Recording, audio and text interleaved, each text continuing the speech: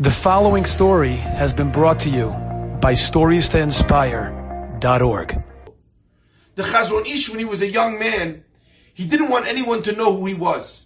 So he would sit and study by himself. Nobody would do anything, just quietly by himself.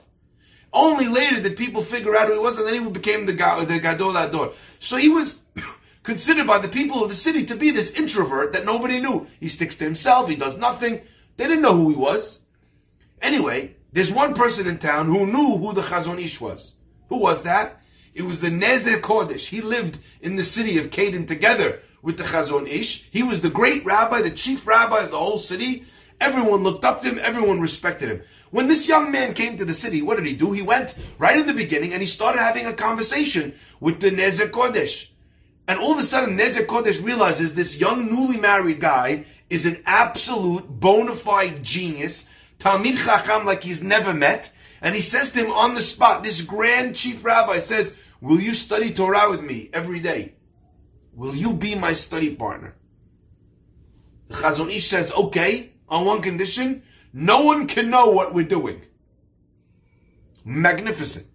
So what happens every day? The Chazon Ish walks through the streets, he goes to the rabbi, knocks on his door, goes in, everybody sees the guy is going in, he sits with the rabbi, every day he sits with the rabbi for hours, and they're thinking to themselves, look, the rabbi's patience must be unbelievable. He's dealing with this introverted weirdo all the time, he must have all sorts of problems the rabbi's tending to. And so the charade continued, year on year. One day, the Chazon Ish walks in, and he says, I need to ask you a favor. He says to the Nezer Kodesh. And Nezer Kodesh says, of course, whatever you want.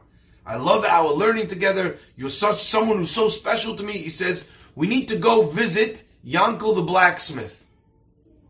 Now the chief rabbi of a city doesn't go around randomly to people's houses. It's not the kavod. If people want to speak to him, they come to him. So he says, look, it's very important to maintain this structure, the kavod of the position, so that I don't randomly go visit people. The Chazon Ish says, let me tell you the story, and then you'll tell me if you want to go. What's the story? He says, I happened to be by the blacksmith, and I saw that the wife of the blacksmith, she was treating her husband with zero respect.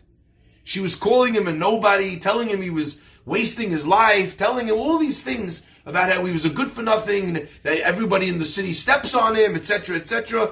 And he says, and I saw that Yankel, the blacksmith, he's so embarrassed. And I could just see he was putting his head down. He didn't even have the uwe to argue with his wife. He's just taking this abuse from his wife. So the rabbi says, so what's your plan?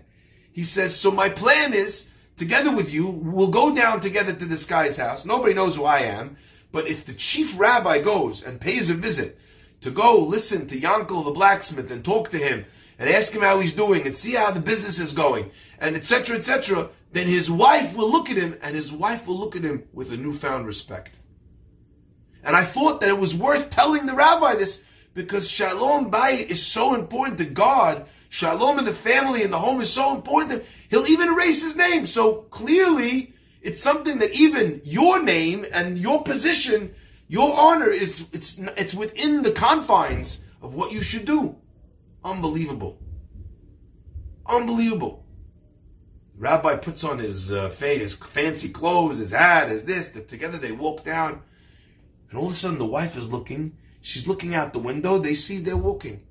They turn into the house. The G's wife, his mouth is hanging open. Her eyes are bugging out. She walks to the door. The chief rabbi knocks on the door. She says, yes, of course. Welcome. What are you here for? And they say, we're here to be with you, to visit with your husband, such a wonderful member of the community. You know, she's thinking to herself, the chief rabbi doesn't go visit anybody. Must be that I underestimated my husband. Must be that he's actually a much bigger and better person than I thought that he was.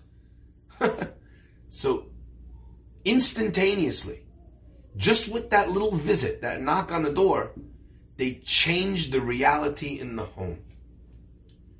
And I was thinking, my friends, that you don't have to be the chief rabbi of anywhere to be able to do this with people. To compliment people to their spouses. What a beautiful mitzvah. To go to a parent and say, wow, do you know what your son is doing, what your daughter's doing? You know how good they are at their job?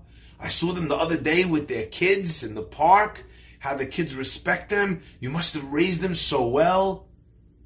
You don't understand the power of giving or paying a compliment to somebody about people that they are close with.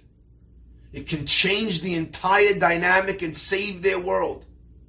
Enjoyed this story? Come again. Bring a friend.